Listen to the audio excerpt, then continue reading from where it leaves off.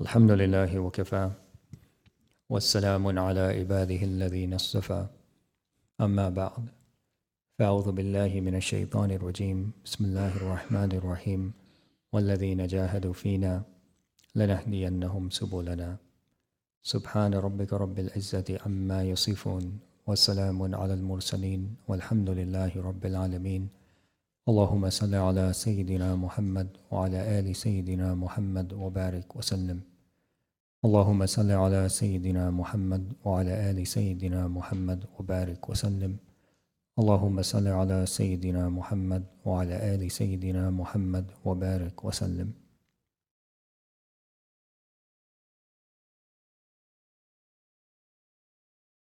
We began our discussion with a mention of the fact that each person's heart is like a soil, and tazkiyah of the heart involves purifying that soil in order to prepare it to plant the love of Allah and the tree of our deen. We also mentioned that there were multiple layers of tazkiyah, the greatest of which is purification or removal of shirk and kufr, which occurs via the kalima, but also other layers that we have to be aware of, including purification from sin, purification from diseases of the heart, purification from bad manners, bad character, bad etiquette, and eventually everything other than Allah. And one of the major mechanisms by which this purification occurs is the dhikr of Allah. As we mentioned yesterday, everything has a polish, and the dhikr of Allah is the polish of the heart. Now, this dhikr of Allah provides two benefits. Number one, it helps to purify the heart. But number two, it helps to expand the heart. And when it expands the heart, it opens the heart to the reality of what we perceive. Meaning, as I mentioned yesterday, we as human beings have a tendency to focus on what's immediately in front of us.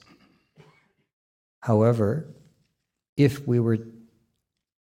our wisdom were to be expanded and our hearts were to be expanded, we would be able to see that there's something beyond that pixel, and instead we would see the bigger picture. For example, just a very simple example, I may have a desire to perform sin A.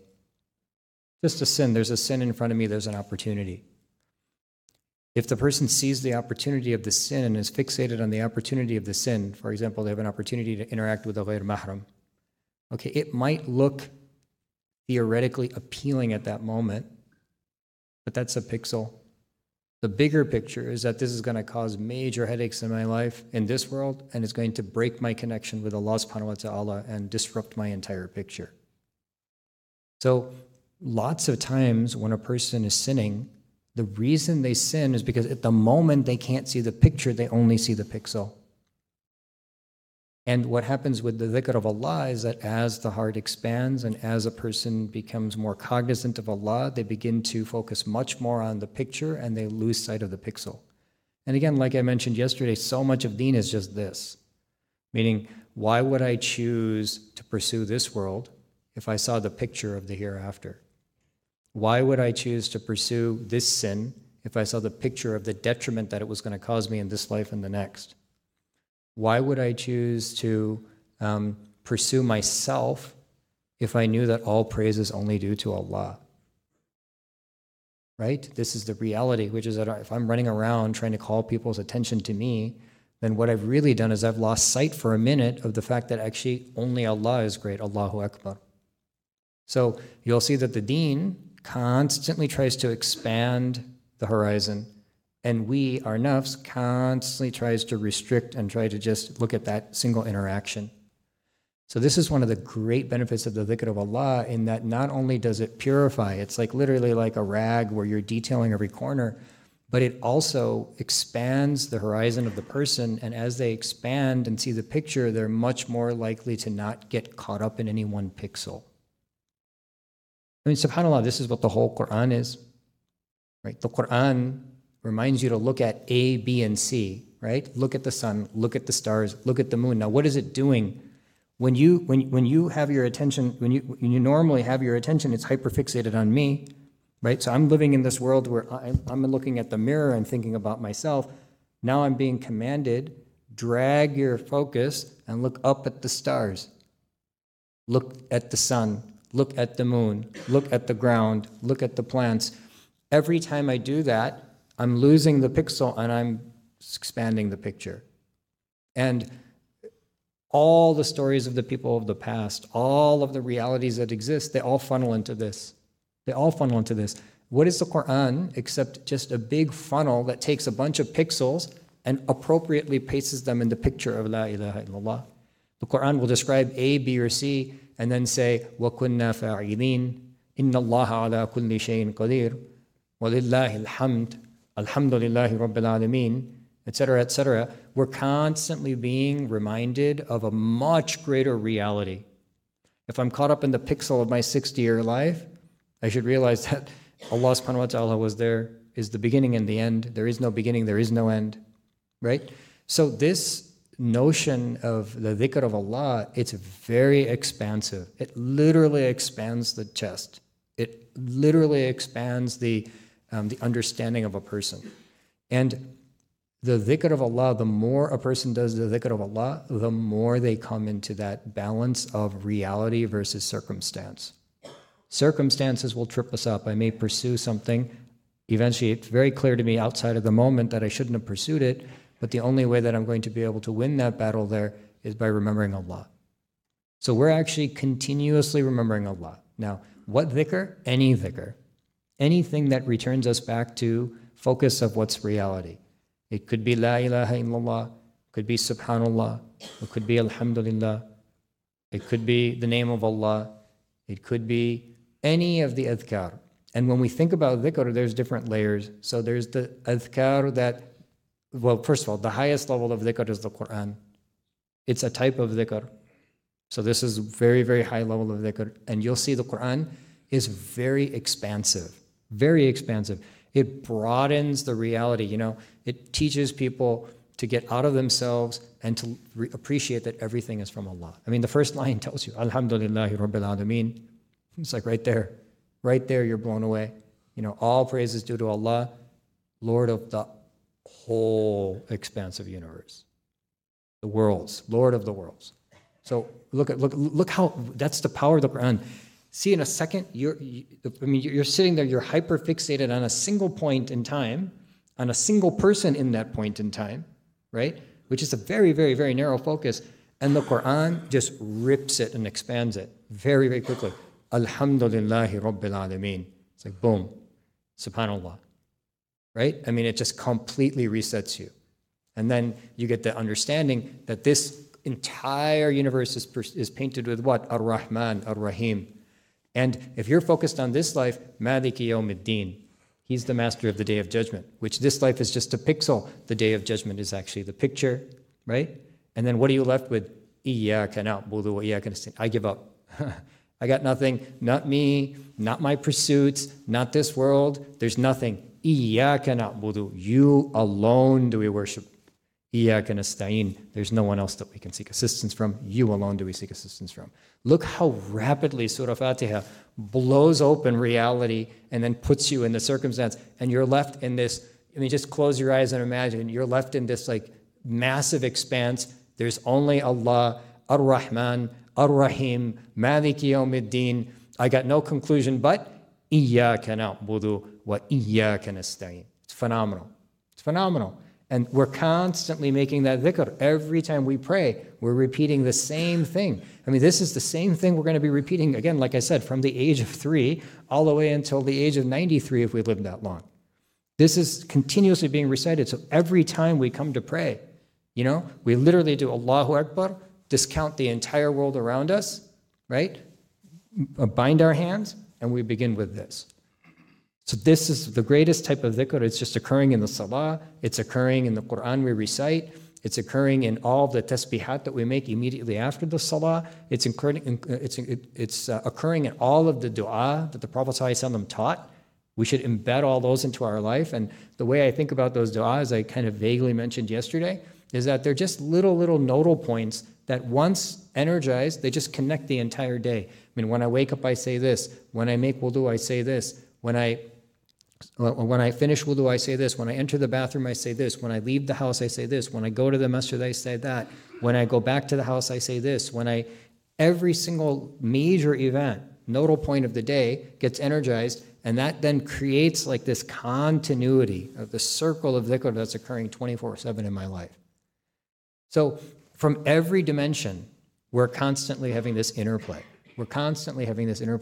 Now, fine. I mean, if we're blind to it and we're just sitting here and just saying, Alhamdulillah, Rabbil Alameen, Ar-Rahman Ar-Rahim, we don't even know what we're saying. It needs to be conscious. We need to be conscious and conscientious of what's going on. And this will then create, number one, purity of the heart, because this washes away and is a polish for the heart.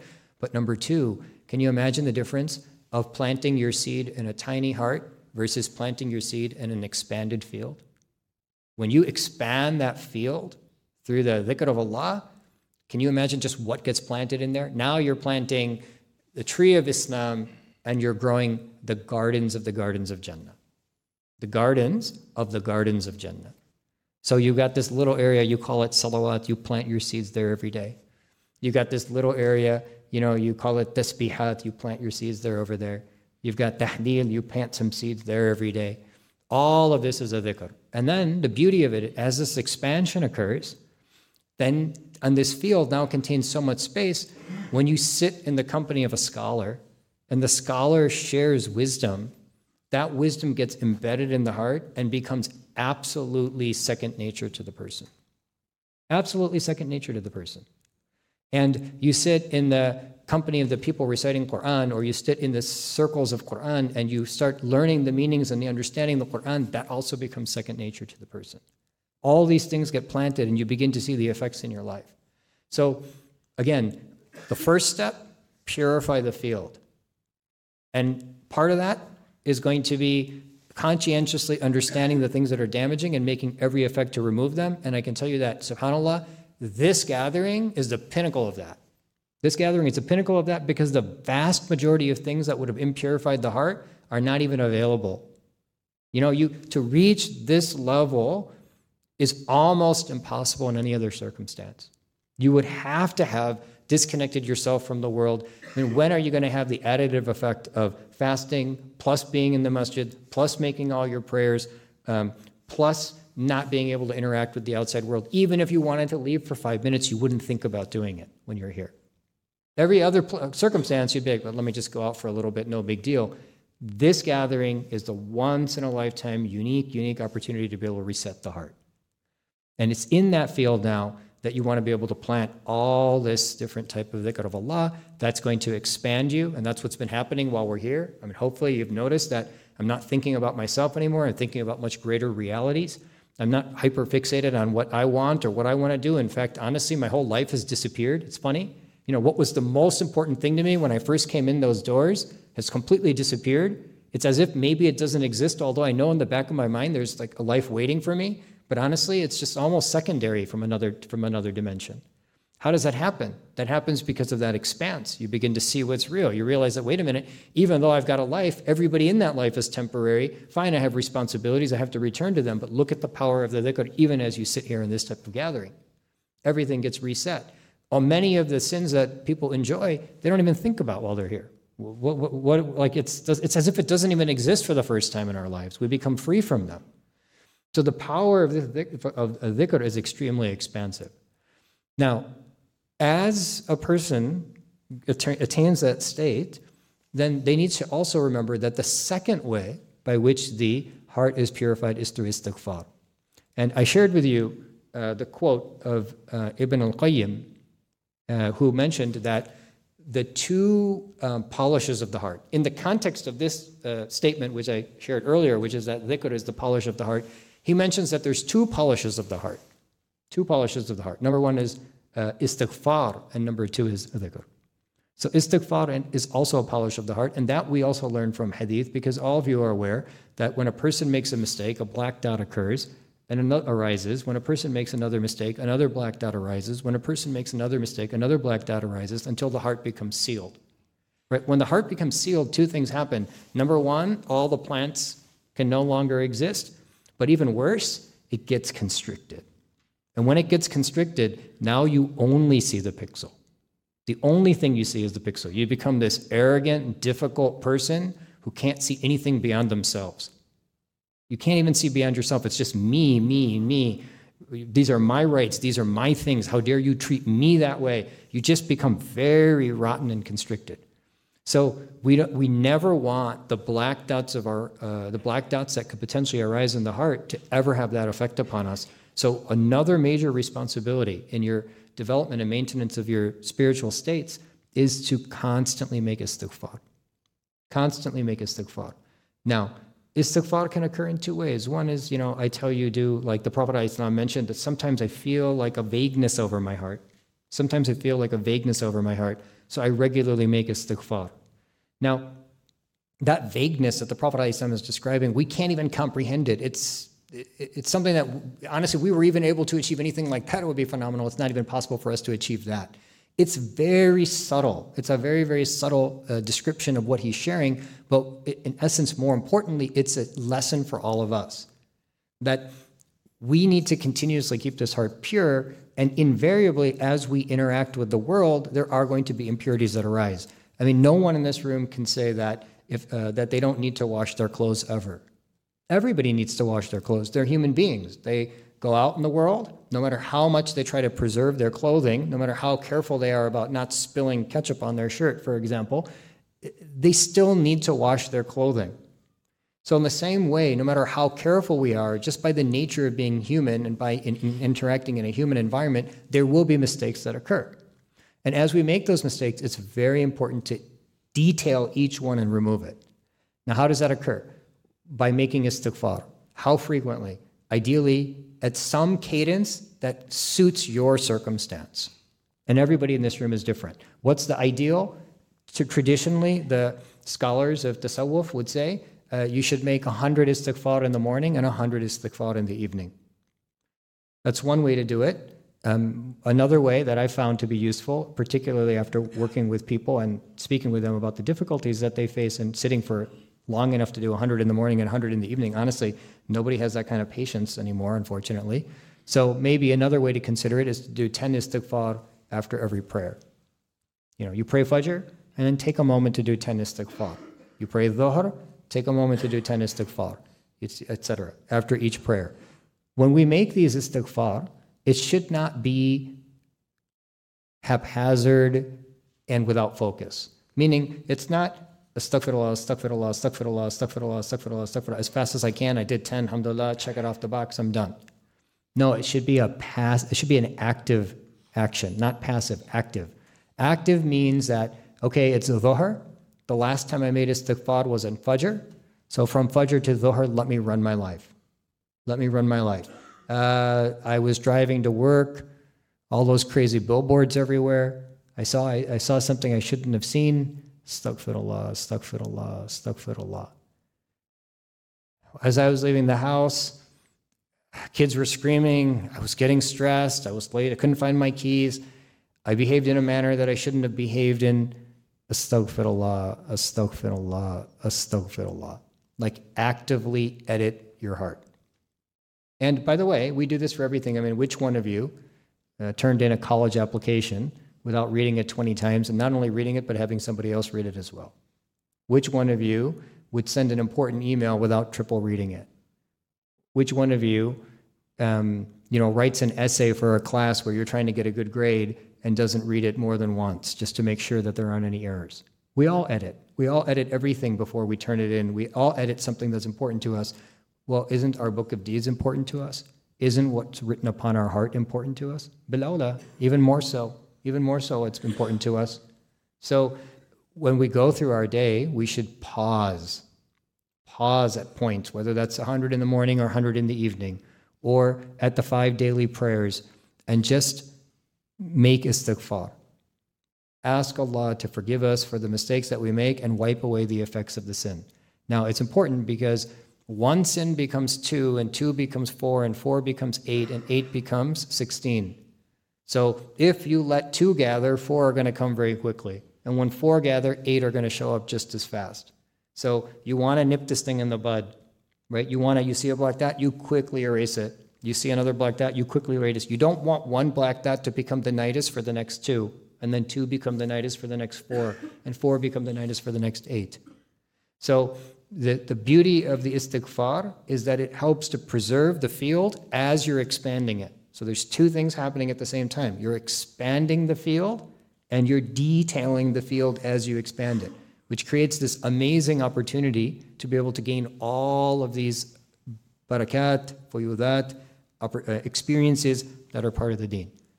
And this was the Sahaba. SubhanAllah, Sahaba were so quick, meaning they took Shahada. It was the complete, absolute purification for them. And boom, they're in the company of the Prophet ﷺ. They get this rapid expansion, and deen comes into their life, and they become models of deen such that we stand on their shoulders 1,400 years later. 1,400 years later, we're still standing on their shoulders. That's how quickly they developed and how keen they were in the way in which they advanced themselves. So, again, reminder that very important to consistently make dhikr and to tie the world into that dhikr. We should, in every state, like the Prophet ﷺ was in every state making dhikr. When he stood, when he sat, when he was on his side, when he was in the house, when he was outside of the house, when he was in the masjid, when he was interacting with people, just a constant conscientiousness of Allah subhanahu wa ta'ala. Always recognizing the picture instead of the pixel. And that then creates that field which allows for us to be able to experience our Islam.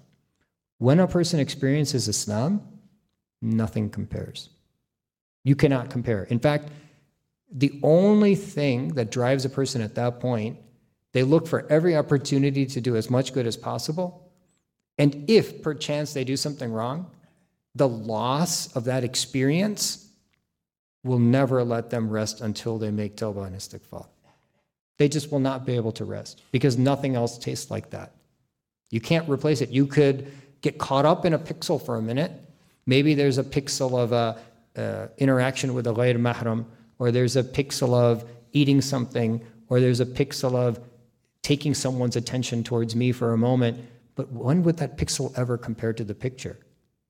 How could the taste of one pixel ever compare with an infinitely expansive picture? It's not possible. It can never win. There's nothing in this world that could ever satiate, even for a millisecond, aside from when we're caught up in the moment, that could ever satiate what the entire picture provides. There's no pixel that can ever replace the picture, correct? I mean, a pixel is just 1/1,000,000,000th or 1/1,000,000,000,000th of a whole picture. Even if I get caught up in a pixel, I still can never gain the experience of the picture. And the picture has been painted for me. La ilaha illallah. So that's the beauty, right? When a person gets to that state, then even the sins, it's so quick. A person becomes so quick to make tawbah. A person becomes so quick to make istighfar. And of course, they exist in another reality. Now, what does that mean? They exist in another reality. They're not flying around. But essentially what that means is that you're talking, they're talking, but your heart is completely someplace else. Your heart and mind is completely someplace else. So it means that your decisions are completely different. Person saying something to you, any other person would blow up. You're sitting connected with Allah. You don't respond. It's a completely different game, right? I mean, 2 people apparently look to be the same. One person is constrained with it and locked within themselves and speaking. Another person is expanded and is connected with Allah and is speaking. Of course, you're going to see a massive difference in between those 2 people. Maybe not outwardly, but in their behavior. So the ultimate manifestation of seeing the picture versus the pixel becomes what? Becomes the character of the individual. When a person behaves knowing that Allah is watching them. This is called ihsan, right? Knowing that Allah is watching me at every single moment. Right? It's as if I can see Allah because I'm seeing the picture. Right? Now, of course, we don't see Allah, but as if I appreciate Allah because I'm seeing the picture, or at least I recognize that the picture is there, meaning He's seeing me. And now every one of my behaviors becomes conscious of that. My salam is embedded with the love of Allah. My salah is embedded with the opportunity to be able to engage Allah. My interaction with each person is with that same love, whether they be Muslim or non-Muslim. It's a totally different existence. And when you read the lives of the Sahaba, believe me, they weren't like reading manuals about how they're supposed to live their life and then reminding themselves to live that way. They were experiencing this. You can't live the way that they lived, except that there's a greater reality than yourself. It's not some book that you just read and all of a sudden you live that way. They didn't go to some seminar and all of a sudden they lived that way. They experienced this thing. It wasn't like an academic function in their mind that they had to constantly tell their heart what they're supposed to do. They experienced this thing. They sought every opportunity to be able to please Allah, and they ran from every opportunity that would potentially constrict them or could displease Allah. And the moment per chance that such thing would occur that would disconnect them, it would create such a void in them that they would feel as if they lost the world. You know, the same feeling that we have if someone rips us off $1,000, you know, you think about it for 3 days, right? You can't, no matter what you do, that taste sits in your mouth. Imagine if it was that case, but in the akhirah, or the deen. You know, any opportunity lost to them was something that they could not tolerate. They would not tolerate. But what does it come with? It comes from the experience of the deen. It doesn't come from the academics of the deen. It doesn't come from me thinking it's supposed to be that way. It doesn't come because somebody told me it's supposed to be that way. It comes because I experienced deen that way. Honestly, this is the challenge of our time. And it's only become harder. I mean, why are people frustrated with the deen? And, you know, you see a subset of people, they're frustrated with the deen because they don't experience the deen. How could it be that you can tell me that any pixel tastes greater than the whole picture? How could it be? How could it be that any pixel would ever taste greater than the whole picture? How could it be that any pixel would ever provide a greater satisfaction than the whole picture? How could it be that anyone would ever think that there's gain in a pixel when they have the picture? It's just because they're lost in this academic understanding of what the deen is supposed to be, but they have yet to taste its realities, so it frustrates them and they begin to try to think, I should pursue this, I should pursue that. Maybe my understanding of the world is not real, but that's only because they're caught up in a pixel. They haven't seen the picture. If they saw the picture, there would be no question in their mind. And this is over and over again, the Prophet ﷺ is teaching us to expand, expand, expand. Look, when you've got something in front of you, don't see the pixel, see the picture. This thing in front of you can be consumed by you, but that's the pixel. Or it can be given to somebody else, and it will last for you in this life and the next. That's the picture. Every single interaction in Islam can be just seen in the same way, but it's not going to become apparent until the person has expanded their own horizon. And that comes through the purification of the heart. So these are things that we should create a routine surrounding. Now, does that mean we're going to 24/7 be doing dhikr all day? No, we have lives to live. We'll talk about that tomorrow. That's going to be the final talk, inshallah. We have lives to live, and there's a time for this and there's a time for that. So, of course, everything is going to be in balance, but we do need to have in our life a place where we can come and we can see the bigger picture. You do need that in your life, a place where you can come and you can see the bigger picture. And it's important to then come into those environments, allow yourself to expand in that environment, and then take the benefit of that environment and use that to effectuate change in the world around you. So khair, the point remains, Allah subhanahu wa ta'ala has blessed us with this heart, and we have the opportunity to keep it pure, purify it, expand its field, and return it back to Allah on the Day of Judgment in exchange for a reward. That expansion occurs by tazkiyah. The Prophet ﷺ was sent with core missions, one of which was tazkiyah.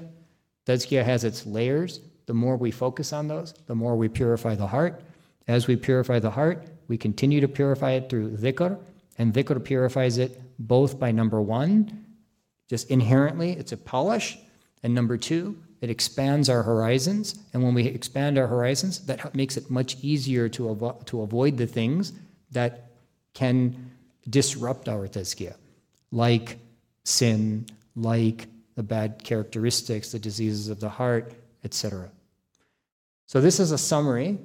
We have one more lecture, and I'm not saying this is all inclusive. This is like my little scientific professor summary of how you can sort of view sort of spiritual development in the heart and tazkiyah as a whole.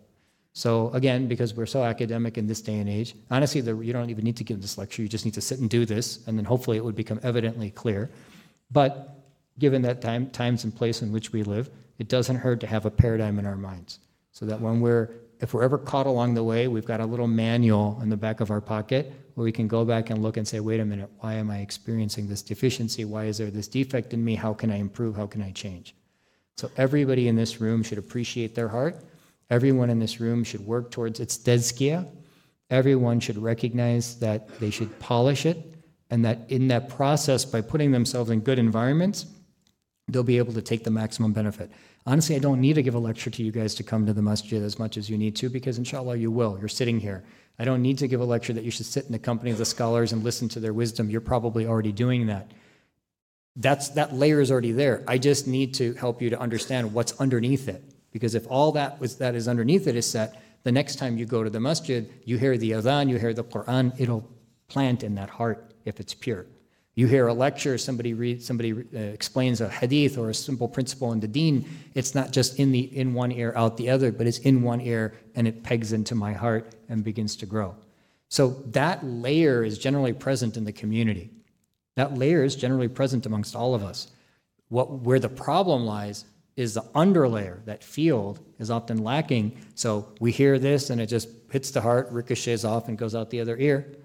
We hear the same thing 500 times across our life, and in, out, in hits, bounces out because there's a seal. And we ourselves are sitting and praying, and often we're not focused. We don't experience the salah. We're not experiencing the deen the way that it's supposed to be experienced. And that leads to lots of turmoil in the heart of a person. Lots of turmoil. May Allah subhanahu wa ta'ala make us amongst those who are able to keep our hearts pure. May He make us amongst those who are able to see reality for what it is. May He make us amongst those who are able to seek forgiveness for our mistakes. May He make us amongst those who are able to present qalb salim on the Day of Judgment. Wa akhiru da'wana anil hamdulillahi rabbil alameen.